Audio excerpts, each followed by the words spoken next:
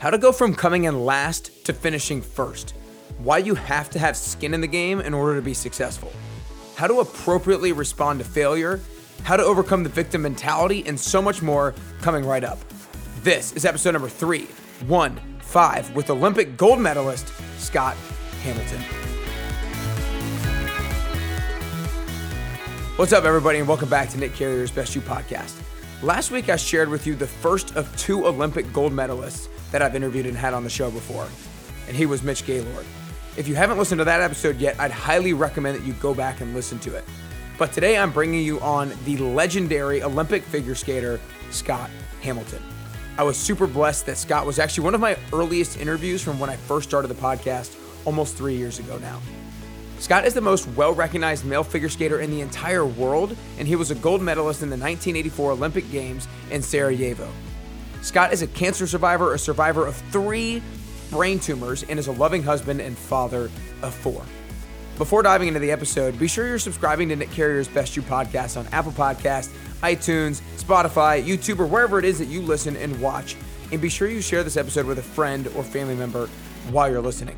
Just send them to nickcarrier.com/podcast.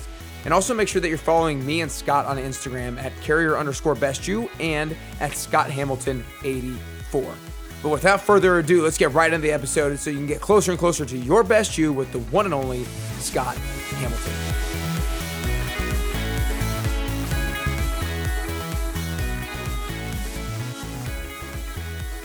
All right, what's up, everybody? Welcome back to Nick Carrier's Best You podcast. I got the most recognized male figure skater in the world with me today, the legendary Scott Hamilton, and I'm pumped to have him here with me today. I appreciate you coming in, Scott. It's great.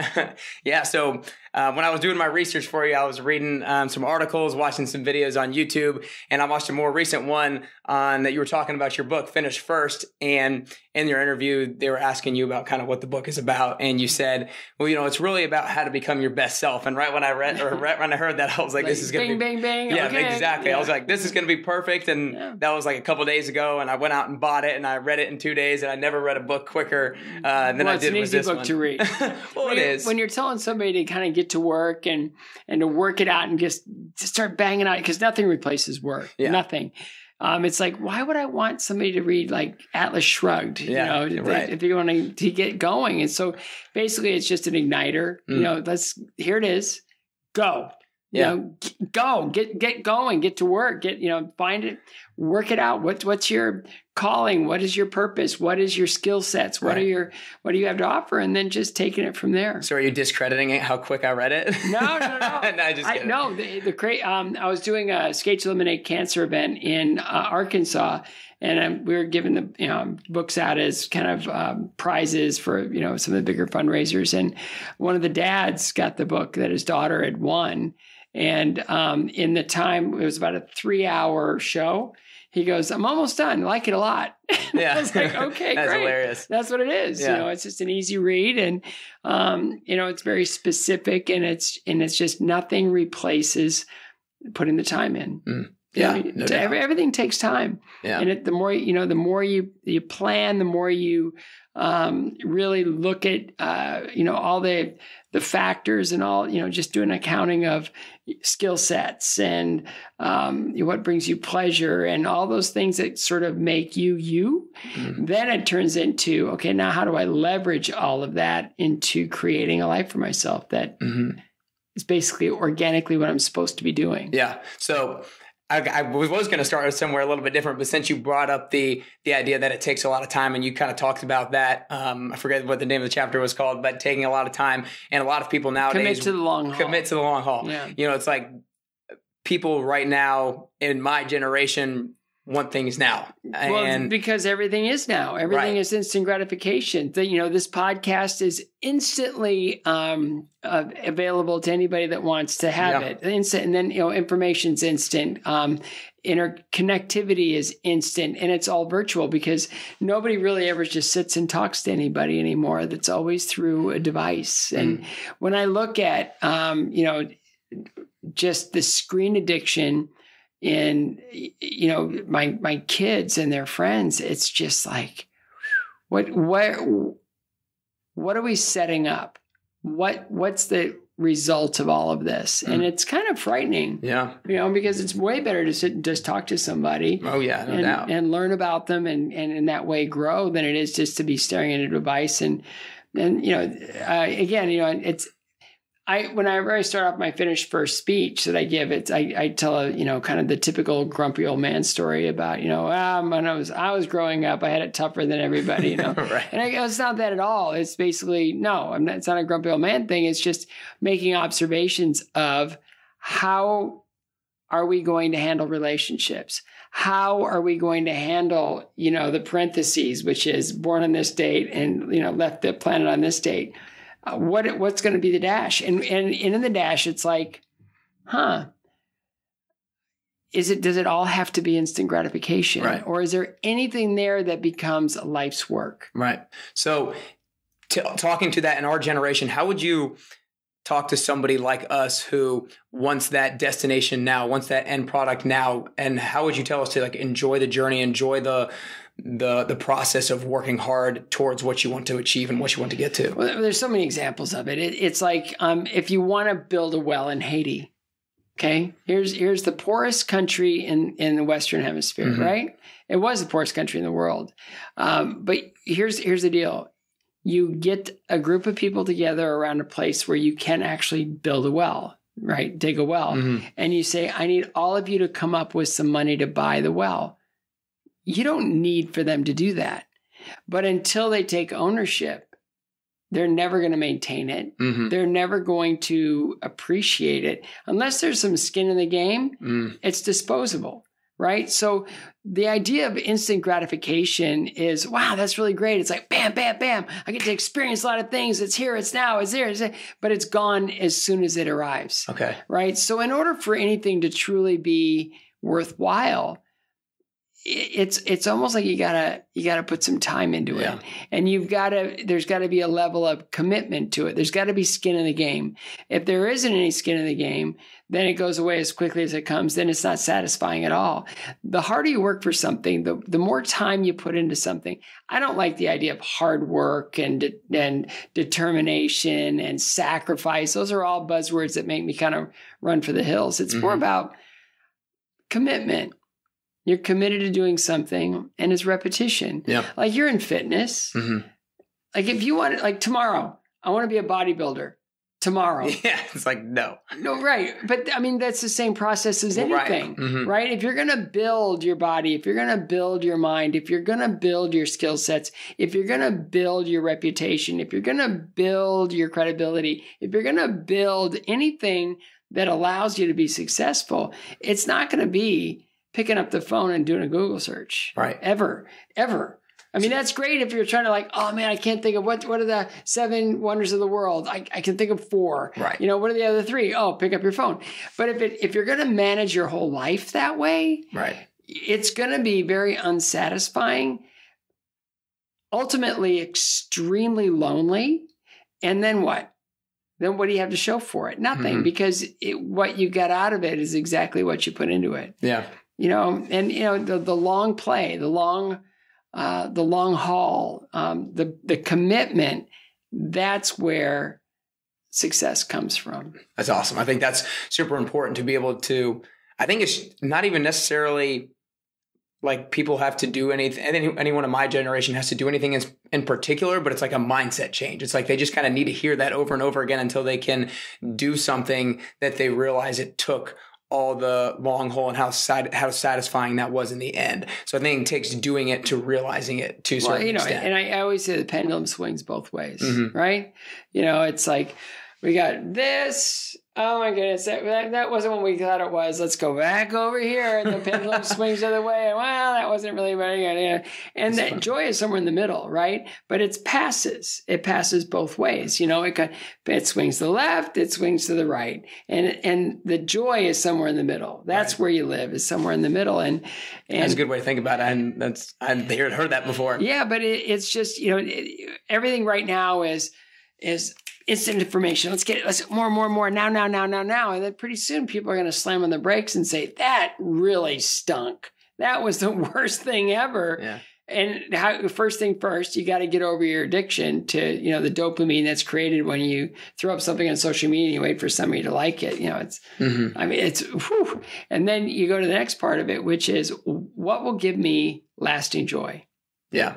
And, for everyone, it's going to come in a different box. Yeah. No two stories are going to be the same. No two stories are going to be, because, there's been 100 billion people born to this planet since day one. Yeah. How many are alike? How many are the same, I should say? There's a lot of people are alike, but how many are identical? Mm-hmm.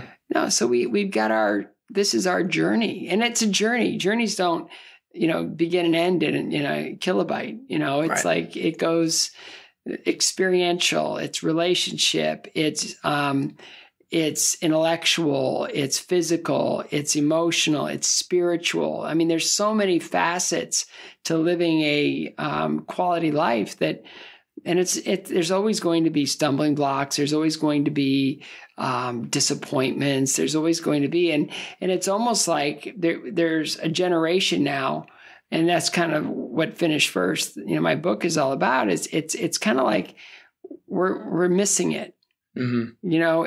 It's all about, we're not allowed to, we don't, and a lot of it I call lazy parenting, but it's like, I want, if I put my child in a sport, I want them to come away with something in the form of a trophy or a moment. It's like, no, they're coming away with feedback and an experience of where am I and how do I fit into all this? And wow, I think that's awesome way to put it. And I read a lot about that in your book, but I think when you just said it, like coming away with an experience, and you don't need something tangible to come away with. That's just feeding the more, like, you need something instantly to be able to be satisfied, and that's just setting you up for failure. Because you expect everything to happen that way, right? Yeah. And I honestly, my whole platform and my life and the success that I've been able to enjoy, in those times came out of failure. Mm-hmm. And if I hadn't have felt that failure, if I hadn't have understood that failure, if I hadn't have processed that failure, I'd never be able to move forward. I'd never know what success felt like. Yeah. So that's something I definitely wanted to talk to you about failure, because you hear that all the time. People are like, fail quicker, fail harder, that kind of thing, like learn from your failure. But I think it's very hard for somebody to be like, look forward to failure. Like, I want to fail. So what I want to ask you is, I want to bring up a quote that you had in your book that I really liked. And it said, the pattern of losing can be broken, but not without a serious shift in mentality and focus. Without the right train of thought, you are doomed to be stuck in your losing pattern forever. So what's that mentality shift look like? And what's the right way to lose or the right way to fail? Well, I mean, the right way that, when you say the right way to fail, it's like, well, that's in your planning. Well, right. There's some homework that comes with. I guess what's the best? How do you respond to failure? Well, that's it. Yeah. And for me, it's like, answering the first question first is, how do you break that pattern? It's like, I was a habitual loser. I would do well kind of regionally, like in my own little neck of the woods. Mm-hmm. And then the second I kind of stepped out of my little neck of the woods, it would be like, ooh, these guys are really good. And they're really better than me. And they're going to, okay, this one's going to hurt, and I would just, I'd stink, I would have a hard time, delivering the goods. And a lot of it was, I just had to take stock of, how am I preparing? Mm. What is my role in this? How, am I getting the right information? Oh, and if I am I applying that information towards a better result? Mm. That's where it was. Yeah. I would show up. It's okay. I'm supposed to be on the ice from 8 to 8:50 doing compulsory figures. Okay. So I get on the ice at 8:10, 8:12.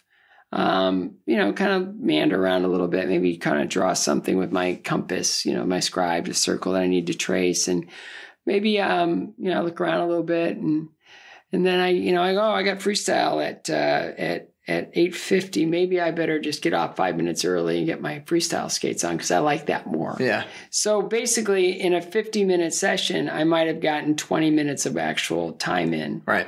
And there's a reason it's 50 minutes and not 20 minutes. It's because in 50 minutes, you can get the work done. In 20 minutes, you're not doing anything, right? It's just sort of ceremonial.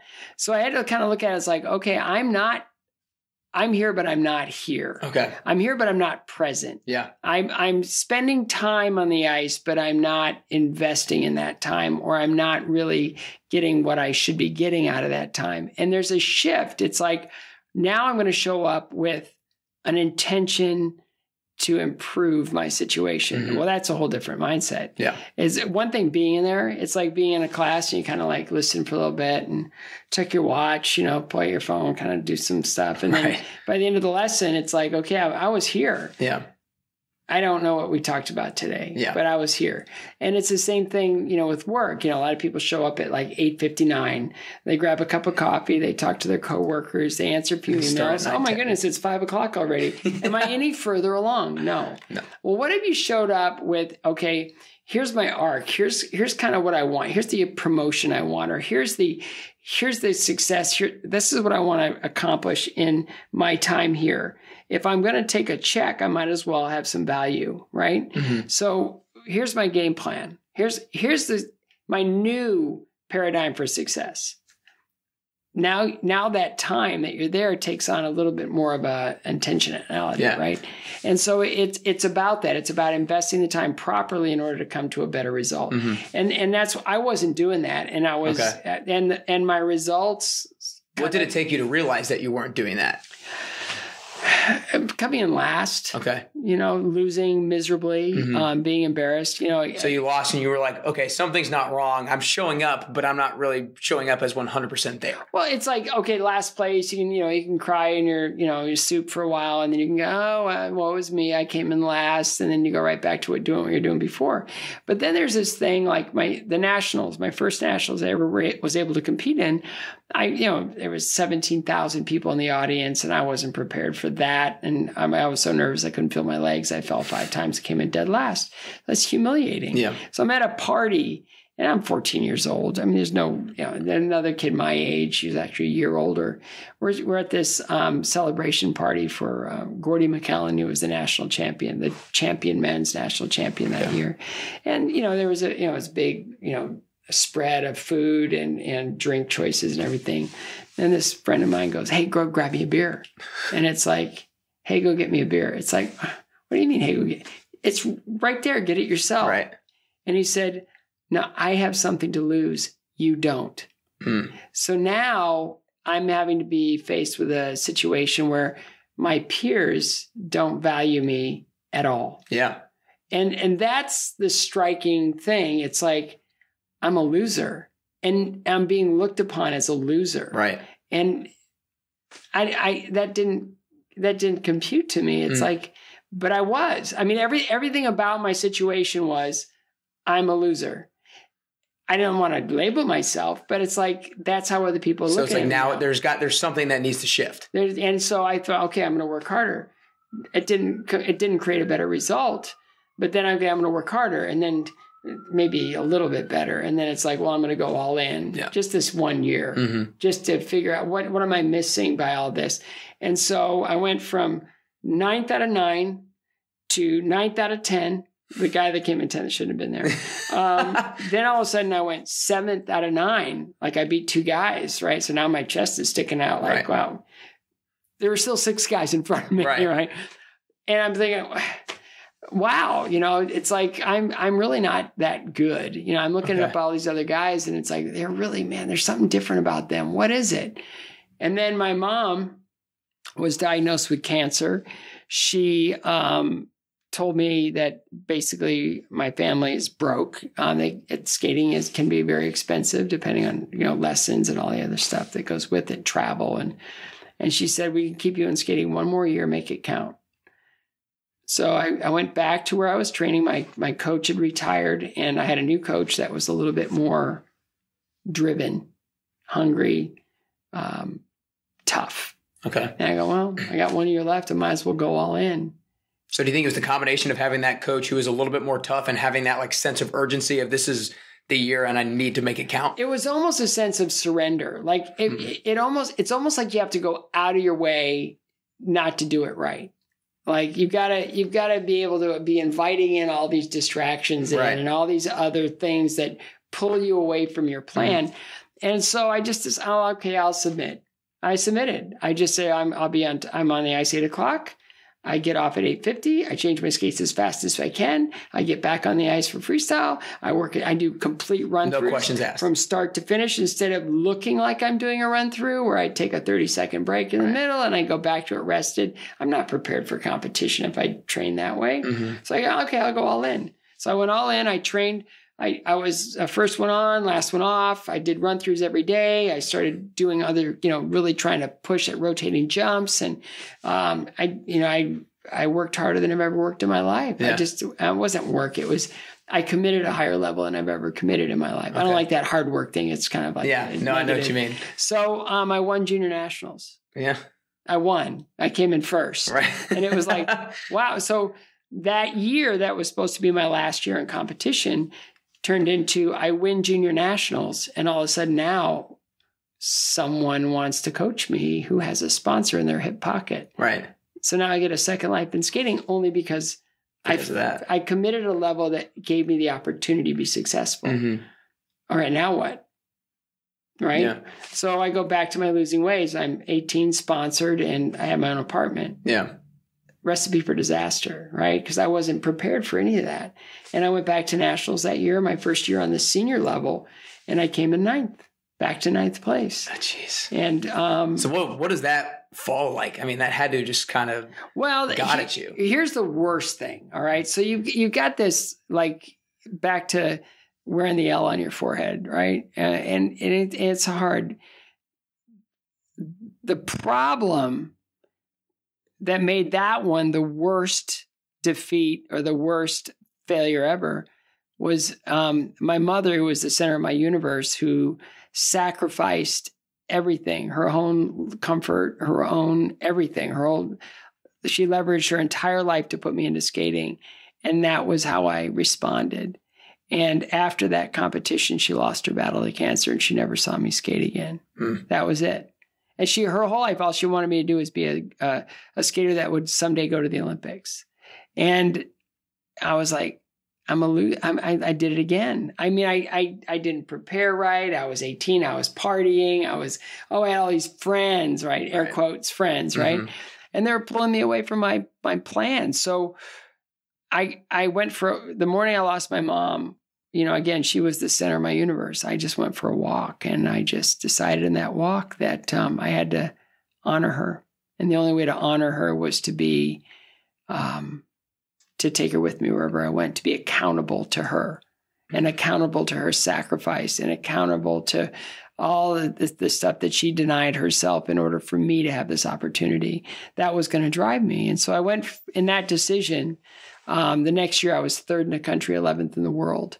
And then 2 years later, I'm competing at the Olympics where I come in fifth in Lake Placid. And then a couple months after Lake Placid, I get up one morning and I came to the realization that I'm fifth in the world and the top three guys retired. Yeah, I'm number two. Yeah, I'm second in the world, and all I needed to do was wake up. That's a pretty good promotion. Yeah.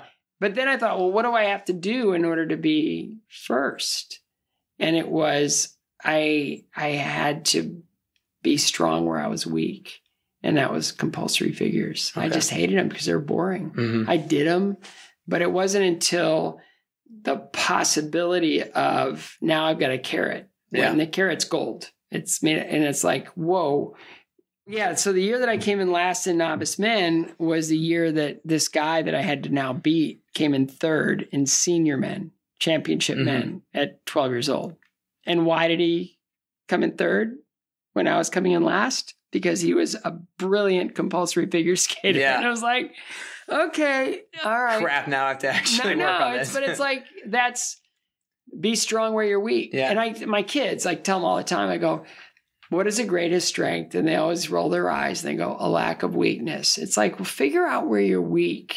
So did you almost see that as a good thing? Like there's some place that I know that I need to get better. And it's so I don't even have to figure it out. It's like, this is where I need to get better. I can just attack that and go after it. Yeah. But it's like, how do I get better? Am I naturally gifted at figures? Okay. Not so much. Am I, is there something about it that really appeals to me that makes me want to do them? Not so much. It's like, I didn't like them. Yeah. I just didn't.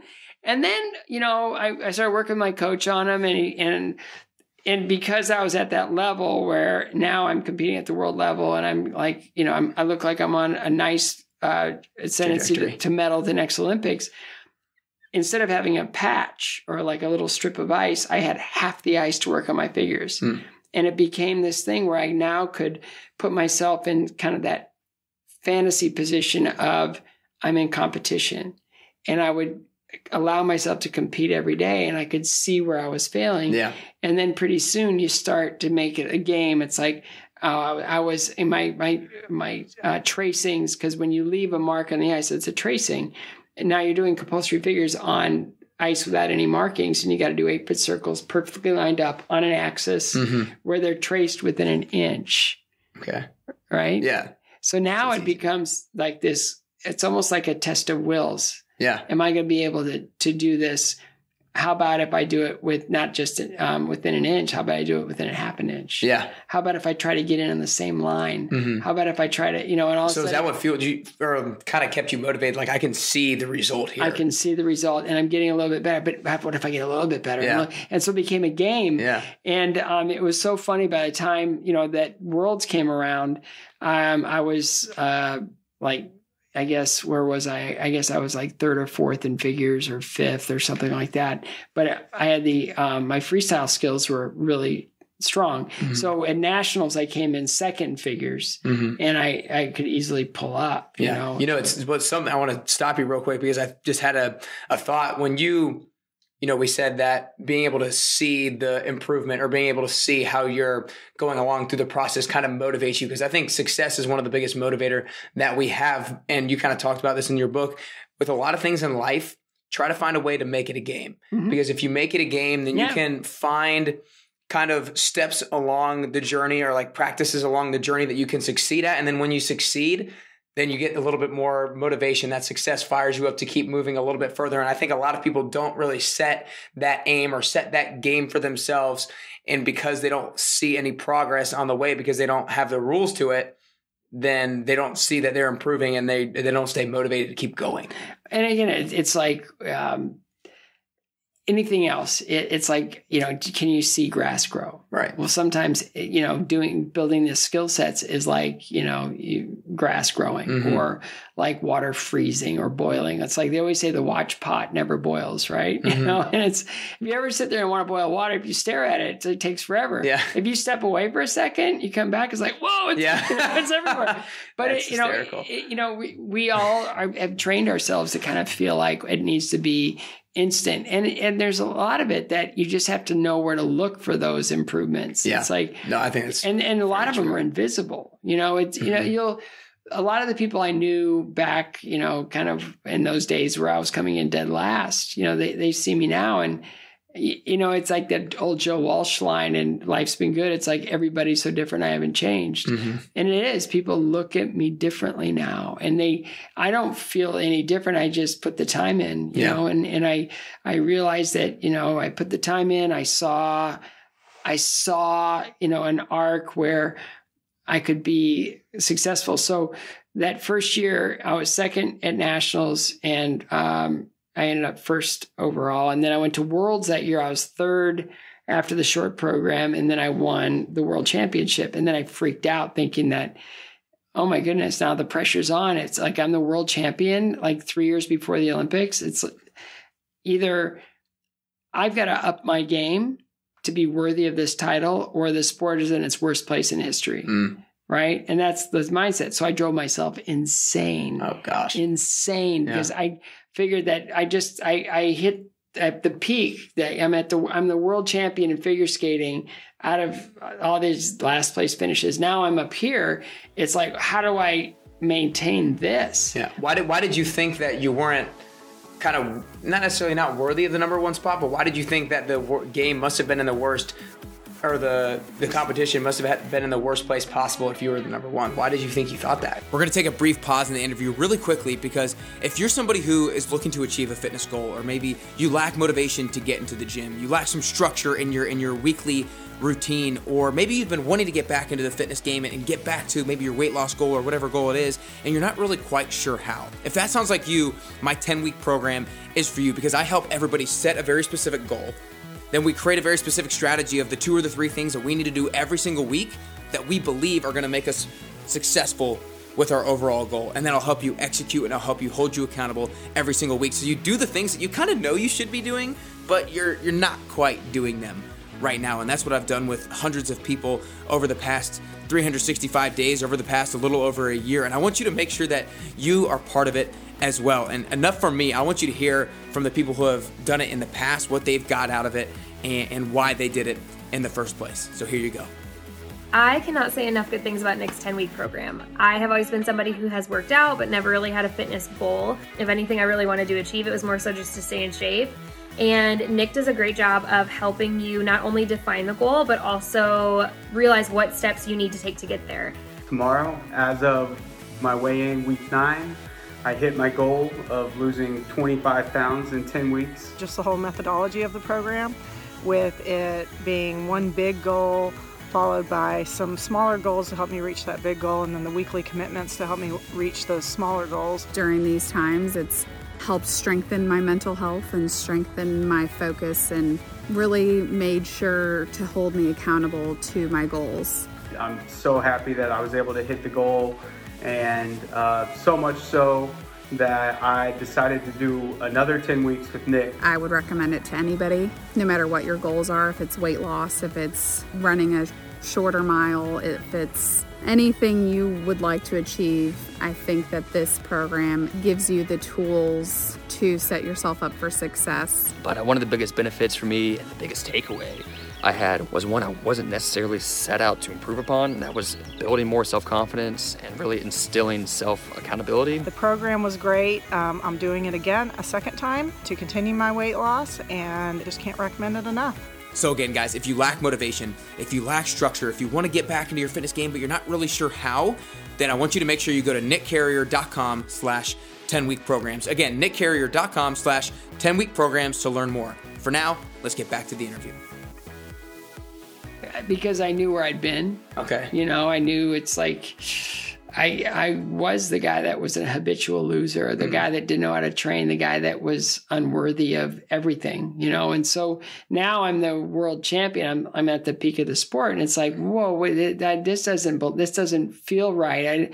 I don't really feel like I'm worthy of this. And I think a lot of people go through that when, you hear the stories of people that become like an actor that finally breaks through and becomes famous. And it's like the worst thing that ever happened to them, because now all the demons start coming out, or somebody wins the lottery, they lived in a very humble, and they were happy. And then they win the lottery and they have, millions of dollars. And then their lives just unravel. It's like we're built more for challenge than we are for success. I really believe that. Yeah. And so, I had to work it out. And so my coach, he was brilliant. He kind of walked me through it very gently and very, he was very empathetic. And if I felt like I can't train here today, I don't feel right here, I need to go somewhere else, he'd say, okay, let's go somewhere else. He was really, he was very thoughtful in that way, because I felt like I didn't belong. I didn't want people watching me, because now there's more eyes on me than ever. And I just wanted to go someplace in solitude. And so we found a rink that was abandoned, and we'd skate there, And then I got to the Worlds the next year, and I was still kind of a mess, but I won Worlds the next year again. And I won an international competition actually in November that I was still a psycho mess. And I was skating horribly in practice, and this Russian kid was doing everything that I've never even seen a human being do before. I thought he was like a lab rat or something. It's like, where did this guy come from? Right. He's like, it's impossible what he's doing. And then he made a couple mistakes at the end of his program, and then I went out to skate, and it just went like that shunk. It's like where all the noise of the world just sort of went away, and I just went into this lane where I went into the first jump, and it's like, what got you to that lane? I just surrendered. I just said, I just got to take what the ice gives me, and so I ended up skating better than I skated like all year, won that.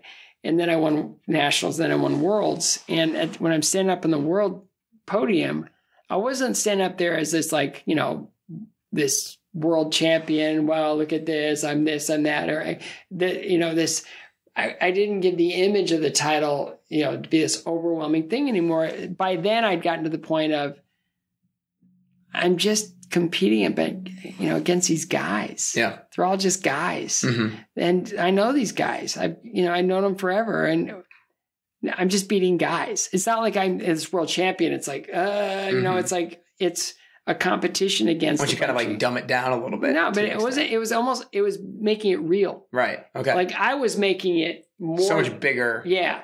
But when it just came down to it, it's just guys. And it's like for anybody that wants to accomplish anything, for anybody that wants, it's like, it's guys. Yeah. Well, and I don't mean make it bigger than it is because it's huge winning the world championship, but I think it's like you said, just kind of make it real. It's real. And don't kind of think that anything is outside of your reach. Like we're all just people going after the same thing. Right. And once I realized that it's just a human pursuit instead of a superhuman pursuit, or then it became like, oh, all I have to do is stay ahead of these guys for the next 2 years, and if I can stay ahead of these, what's going to take? Figures.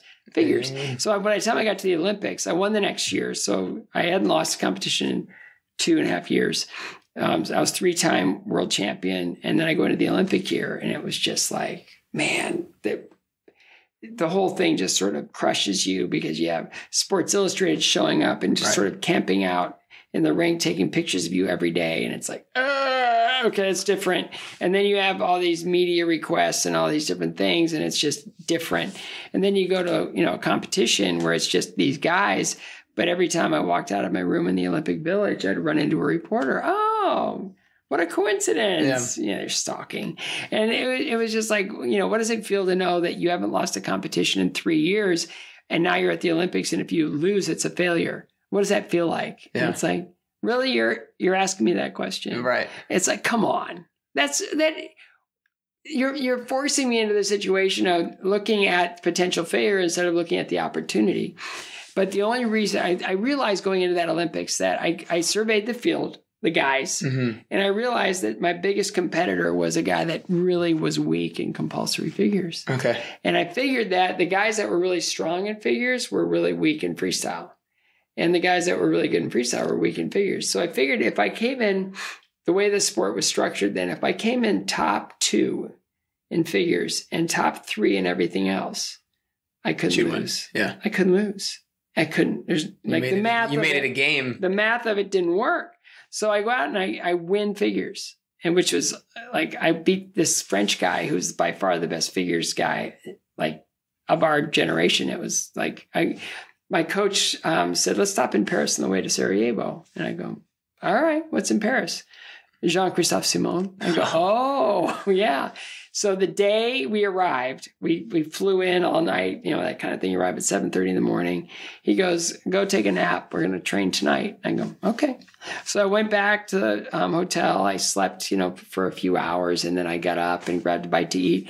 Went back, and my coach had picked the patch, the strip of ice right next to Jean-Christophe Simon, the best figures guy in the world.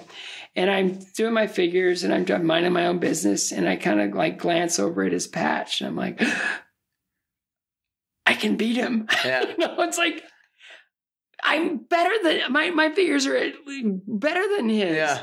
And I'm like, holy cow. And so I go out for the freestyle thing that night. The long program is 4.5 minutes of just like, it's a lot. Mm-hmm. And I'm on jet lag, right? From Colorado to Paris now. And Don looks at me after that thing, and I'm kind of like, I'm floating because I realize my figures are pretty good. Yeah. I'm looking at him next to his. And he goes, long program run through. And I just look at him like, are you crazy? And he goes, I want to see it. And I hadn't missed in my long program in over a month, so I go, see what happens, because I still felt a little jet lag. Right. I did a clean long program run through. And Jean-Christophe looked at me, and he was like, oh, man. And his coach was so happy I was there because it ignited a fire in him to start competing again. But when I did my figures in Sarajevo, I put them as close to Jean-Christophe's as I possibly could. Okay. So that there'd be apples to apples. Yeah. And I won the first figure. There's 9 judges. I won 5 judges in my favor, 4 in his. Okay.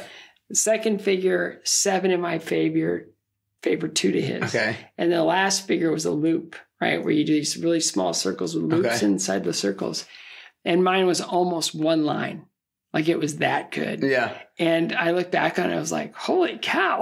Yeah. Man, I couldn't have dreamed that went up. And I won 9-0. Oh, wow. And it was right from then on, it was like, I can't lose. That's awesome. I just can't. But, again, it's just all that comes out of a lot of time and a lot of focus and energy and planning. And it just takes time. And that's where I worry about, kind of the current generation. The current generation, it's just, and it's not their fault. Yeah. None of it's their fault, but it's their responsibility to work their way out of it. Yeah. And, one thing that I think is another big thing with our generation is kind of the victim mentality. And before we get a little bit into that, I want you to kind of go into, I've heard you say it a few times on a few different talks, that what your dating profile would be if you had to write one now. So go ahead and just race through that real quick. It would be, like if I were putting myself out there on a dating profile, it would be short, bald, half-neutered, chemo-radiated, surgically repaired, retired male figure skater of unknown ethnic origin,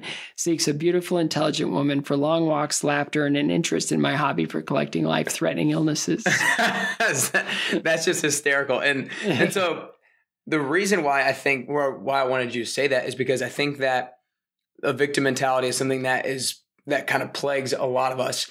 And a lot of those things, basically everything that you say, especially in the beginning, would be looked at as like a negative thing, right? As something a negative, right? As you could see that to yourself and kind of get into that victim mode. You've had a lot of things like that happen in your life. You were born with a condition where you weren't able to grow. You've had testicular cancer. You had brain tumors, and you had your mother pass away at 18. Like, how do you stay away from that victim mentality and kind of use those things to your advantage? Well, it's always there. That's the thing. It's always there. What do you mean it's always there? It's like in Avengers where, it's like they look at Bruce Banner and they go, time to get angry. And he goes, that's just a thing. Okay. I'm always angry. Right? So it's with it. It's like that convicted me. It's like, how do you avoid a victim? And I live it like it's always there. It's always a part of, I'm still the kid that came in last. I'm still the guy that's too short. Years ago when I was growing up, there was this guy who was on TV. His name was Art Linkletter. And he was one that kids say the craziest things. Bill Cosby did it later on. But he was brilliant. And I ran into him on a shuttle bus in a car rental thing. I don't even know where I was.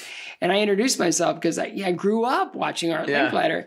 And I said, what are you up to now? He goes, he's doing motivational speeches for elderly people and just to keep them, in the game and all that stuff. And he goes, I introduced myself. He goes, I know who you are. You're that skater. And I go, oh my goodness, you knew what? I was just like, I flushed, because I was just so, he goes, you've been through so much. I mean, you've gone through a childhood illness. Am I right? And I go, yes, sir. And he goes, cancer? And I go, yes, sir. And he goes, and balding publicly. It's like, and I thought about it and I was like, balding publicly. I didn't know that was a disability, but okay, I'll roll with it. You know, but it's just like, it's always there. It's always kind of like you live with your failures, you live with your shortcomings, you live with your, and it's all just sort of that, and again, I'm a person of faith. It's the enemy just whispering in your ear, just telling you you're not worthy. Yeah. You're not good enough. You're not what people are looking for. You're not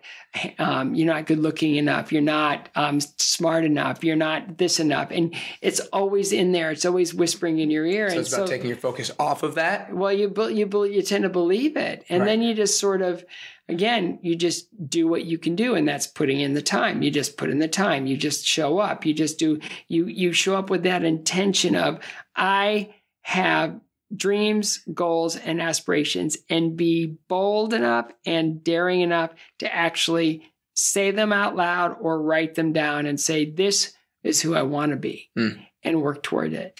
those things are always going to be in there. Yeah. They're always going to be in there. Right. It's like sitting here talking to you. It's like you're a young guy, you got the whole thing going. And I'm like, I'm 60 years old. What do I, who's going to listen to me? It's like, well, you're just an old guy, just talking about stuff. But it's like I've lived it. And I know that there's certain things in the world that do change, and there's certain things in the world that don't. Okay. And the one thing that doesn't change is there's a place for all of us out there that is ours and ours only. We have to create it from what we have, what our physical, mental, emotional, spiritual capabilities. We just have to work it out. And it's like, well, what do I want to do? What brings me joy? What am I naturally good at? What comes easy to me? And all those things can ultimately reveal your purpose and reveal your place in the world. It just takes some time to kind of test things out, and so I can, fortunately I can speak from experience, but the thing is it never really goes away because, the things that I want to do are bold. I want to be a part of, I want to do my part in finding a cure for cancer. That's a big problem. Yeah. Who am I to do that? I don't know. I just lost my mom to cancer. I've survived cancer. I have a platform that I built over a long period of time that I can leverage to bring people into the world that I'm creating. I guess, all I can do, the worst thing that can happen is I fail. So I want to talk to your mom's passing back when you were 18. Obviously a lot of people go through that horrific experience. And I have a personal friend who had a mom pass a couple of years ago back when he was 21, 22 or whatever. And you've kind of flipped it on its head to be, obviously it's one of the greatest challenges that you face, but you've, turned it into a positive to the extent where you're, doing all this stuff for cancer research and stuff. So I want you to talk to somebody who is 18 or a young kid who has lost their mom to, it could be cancer, it could be whatever, but I want you to talk to them about kind of what their next move is and how to, grow greater because of it. Well, I think it's channel your love, channel your relationship, channel all of that for good. I had a friend back in high school who, he lost his mother, and he went the other way. He hurt himself. He was drinking a lot and he was doing a lot. It's just like, okay, that's one way to go. But where does that take you? And for my mom, all she ever wanted was for me to be successful in skating. So the least I could do is honor her in that. And it's just like, what if you lose a parent early in life or in any time, really, it's like, what would they want for you? What would they want for you? And some parents are better than others, but how do you honor this life? Like, I was adopted, but even for birth children, it's like, you've been given this life. This is yours to own and operate. How are you going to honor those people that brought you into the world? How are you going to honor those people that sacrificed for you? How are you going to honor those people that, have been there for you? And my goodness, the only thing to do is to show up and do the work and to try to create a life that honors that commitment.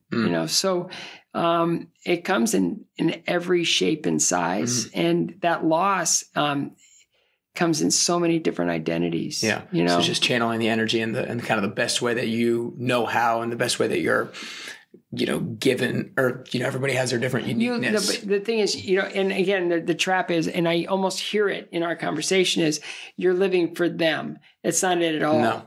It's, you're honoring them by living your life authentically, genuinely, with passion and interest and focus and toward success.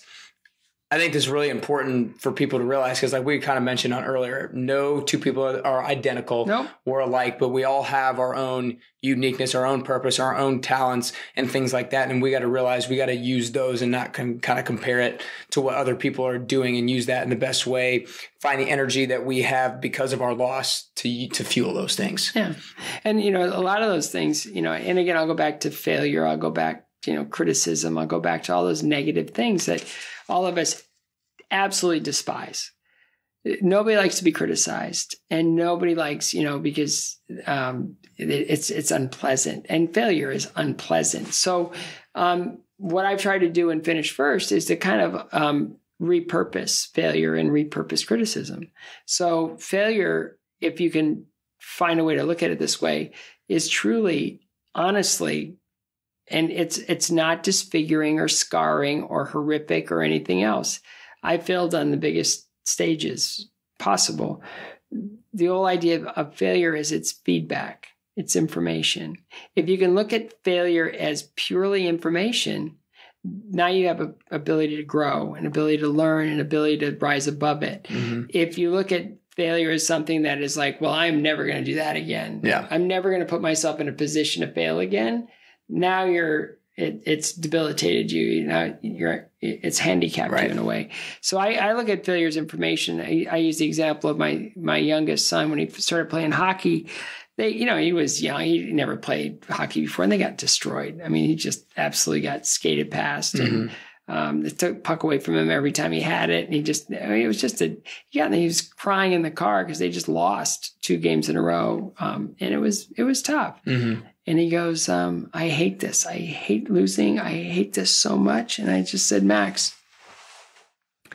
let's just break it down. I go, what happened today? Why did you lose? And he goes, what do you mean? I go, well, what could you have done better today? And he goes, well, I need to skate faster. And I go, good. I go, that's good, buddy.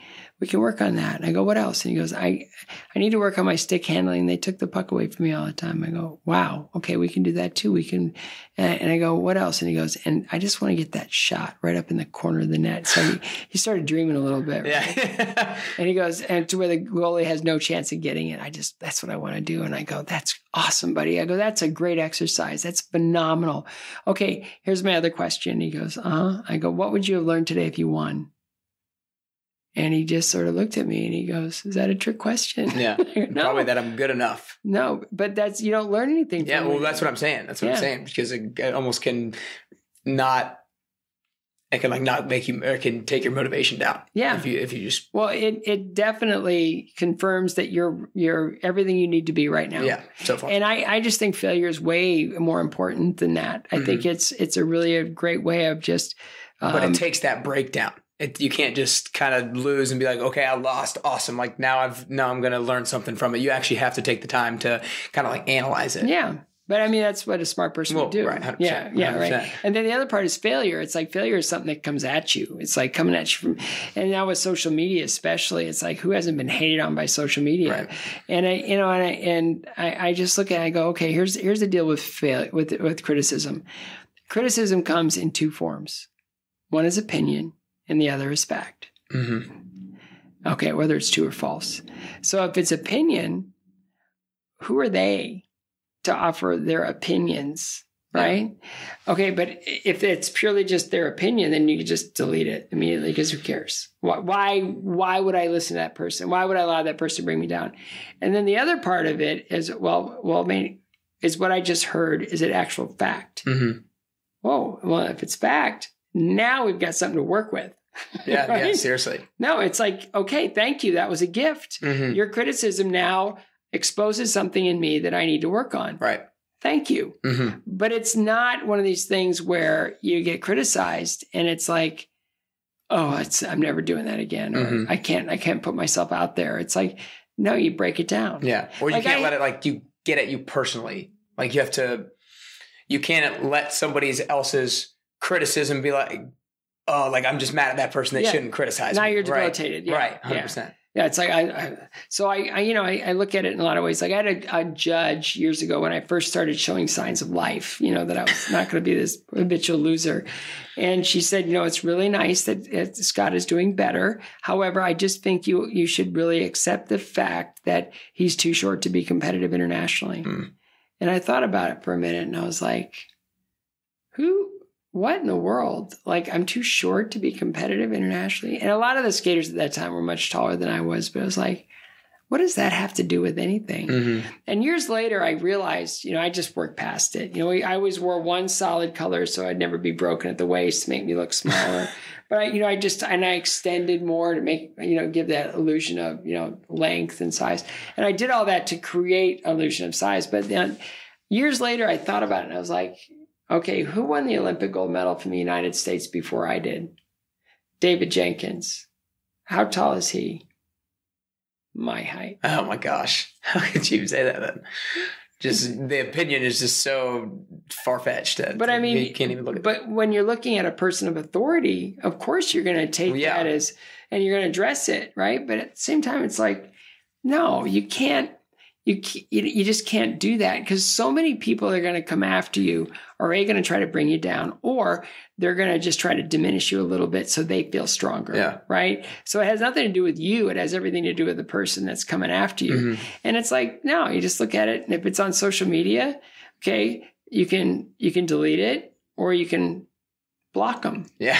Because if it's that irresponsible and if it's that mean-spirited and if it's that hateful, especially if it's somebody you've never met, block them. Yeah. They don't need to be in your world. No doubt. But, here we go back to that whole where we are with social media and instant gratification and screens and all that stuff. It's like, honestly, if you really want to do something wonderful in your life, you're always hungry to learn. You're always, you're always making the time to be successful instead of being pulled off your path constantly. That's awesome. It's like the drummer, when I was writing Finish First, the writer that was helping me put it together, she was talking about her friend who wants to be a drummer in Nashville, the most competitive music market in the world. And what he does is he works a normal job, 9 to 5, and then from 6 to 10, puts himself in a storage space with his drums. Yeah. And he practices 4 hours a day, just every day, that's 5 days a week. And then on the weekend, he rests and he does his thing with his friends. But that's commitment. And the only way you're ever going to do anything, unless you're absolutely massively gifted, is, even Amadeus had to put the time in. Yeah. Like, 100%. Yeah. So no matter who you are, you've got to put the time in and you've got to, work through some things, and you've got to be willing to fail, and you've got to learn from those failures, and you've got to be willing to process criticism positively or effectively. And then it just comes down to committing to the long haul and being really okay with whatever the next thing that presents itself. It's like, I'm going to be a doctor. I'm going to be a doctor, and that's my plan, and I'm going to be doing things. And then you get into school and you realize that I may not really like this doctor thing, but man, I can take in information like nobody's business. Well, how can I channel that?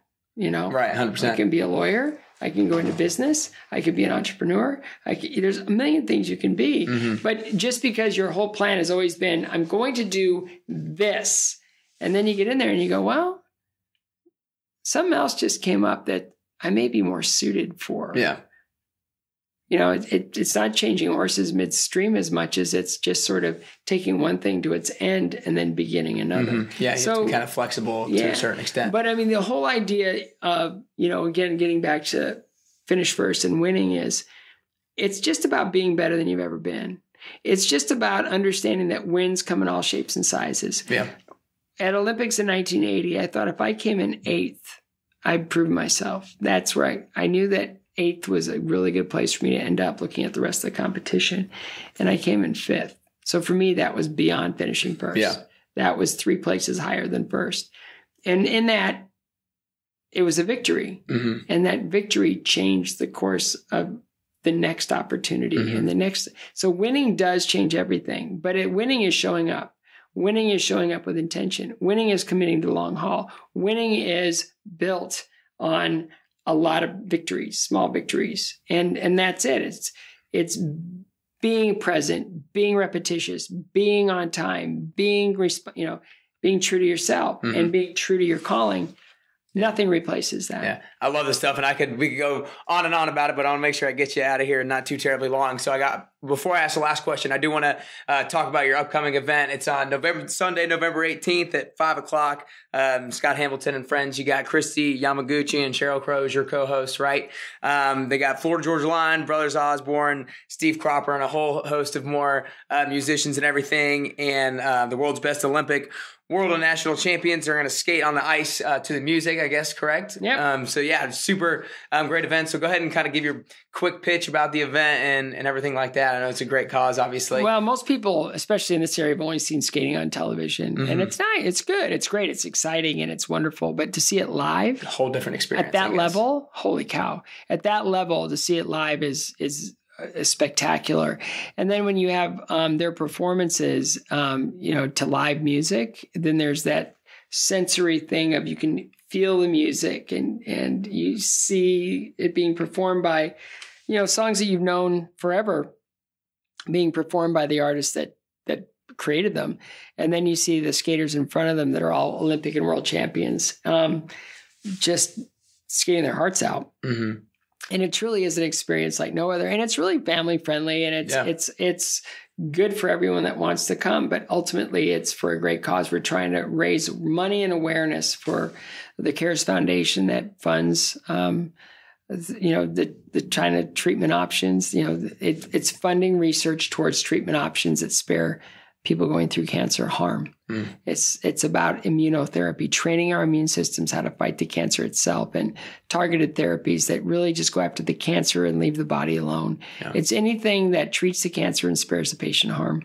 And so we're just, we're aligning with other great organizations, and we're all trying to lift, all ships rise with the tide. Yeah. We're trying to create a tide. And so the money, the proceeds from that event go towards My CARES Foundation that funds research that treats the cancer and spares the body. That's awesome. That's great. And I think I haven't really seen skating live either. I think that'd be the super cool event. It's insane. I bet. No, it's like I used to do it. Now I'm a fan. Yeah, no, I could hear the energy just come from you. Like, it's insane. It's awesome. Yeah. And then, to put live music on top of it, it's like a whole different. It doesn't get any better than that. Yeah, that's awesome. Well, before I ask last question, I want to acknowledge you because I think a lot of people get set down in the negative things that happen to them. I think that a lot of people have the biggest challenges in their life, keep them down for an extended period of time, but you've kind of shown time and time again that you use these greatest challenges and make them your greatest opportunities and make them your greatest superpowers in life. And I think that's something that's so powerful and that just everybody kind of could learn from and apply it to whatever challenges that they're going through. And there's a song that Garth Brooks sang years ago called "Unanswered Prayers," and a lot of people feel like if they go after something and they fail and it doesn't work out the way they thought it would, that it's over, it's done. Well, maybe that was the best thing that could happen. Because maybe that's not what you were supposed to be doing in the first place. No, I think that's a great way to look at it. You have to always look for the positive. And in that song, it just, he goes, I thank God for my unanswered prayers. If I would have married that girl instead of the girl that I did marry, if I would have gone into that job instead of the job that I ended up with, if I would have done well in that event instead of, coming, how would my life look different? And it's like, it's collecting those experiences and learning from them and growing beyond them than it is to allow them to smother you and defeat you. So if you got this plan on being this big blogger, and it's like, and whatever, if your audience, kind of tops out and starts, it's like, okay, right. What can I do with all those experiences and take it to the next level? Yeah, 100%. And, it may be journalism, it may be sports television, it may be a million different things.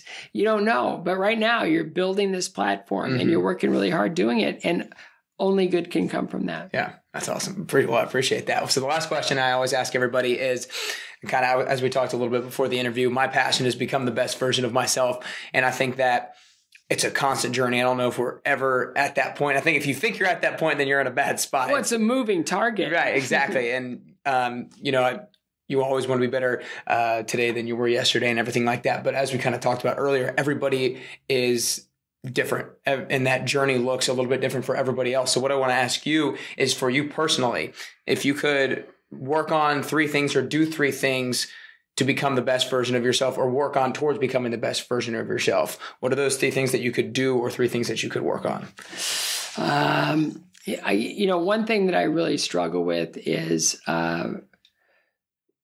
just carving out enough time now, because I have so many different responsibilities to be successful in every single one of them at the highest level. So I've got the CARES Foundation, which is run by Carrie Morgan, who does a spectacular job. I've got a phenomenal small staff. We're not expensive to run. We got to raise a lot of money, but to make sure that we're doing the work we do. But it's being meticulously and phenomenally run. I'd love to be able to spend more time day to day doing that. But I've got my role in all of that, and I stay in my lane. Same with the skating academy. I'd love to be there every day. I'd love to. For me, it's all about time management and being a little bit more. Is it being able to delegate, or? No, the delegation has gone really well. It's just, I feel like I'm missing something because I've got these responsibilities. I've delegated the main responsibilities effectively in order to make them happen where I can do my role. I just don't feel like I'm able to enjoy that as much as I'd really love to, because, again, it's just time. And I've got 4 kids who desperately need my attention, and my family, my wife needs my leadership and everything else. It's just, there's only so much time in a day. And I really wish that I could, if I could change one thing, it would be to be able to be, for people, or at least, be able to be more patient with accepting that this is my role and I don't need to wish for anything more. And I'm just going to keep working on playing my role and being the best I can be for my kids while they're home and before they launch, and to be a good husband. So life is different now. It's not about me anymore. It's pretty much about everybody else. Well, that's awesome. Well, those are great things. I appreciate you coming in, Scott. My pleasure. I hope y'all enjoyed that replay with Scott. Be sure you share this episode with a friend or family member. Be sure to rate it and review it on the iTunes and Apple Podcast app. That's going to be the best way that you can support the show, and be sure that these amazing stories and lessons get in front of more people, and this can fire more people up for the upcoming Olympic Games, and we can get some good energy behind Team USA. Remember, if you fall short of achieving something, if you fail, if you lose a game, or you don't get a promotion, or you run a slower mile than you wanted, or if you have a breakup, don't just leave it in the past and forget about it. Use it as a learning tool and a learning opportunity, and be curious as to what you can do differently next time. And remember that in order to experience sustained success, you must have skin in the game. You must put in the time and stay committed to something for the long haul. So if you're not where you want to be right now, you're not in the right job, not making a lot of money, you're not very fit, you're not in the right relationship, just keep acting intentionally, consistently over time. Keep putting skin in the game the right way, and you'll get to where you want to be. That's the main message from Scott today on how both myself and you can get closer and closer to your best you.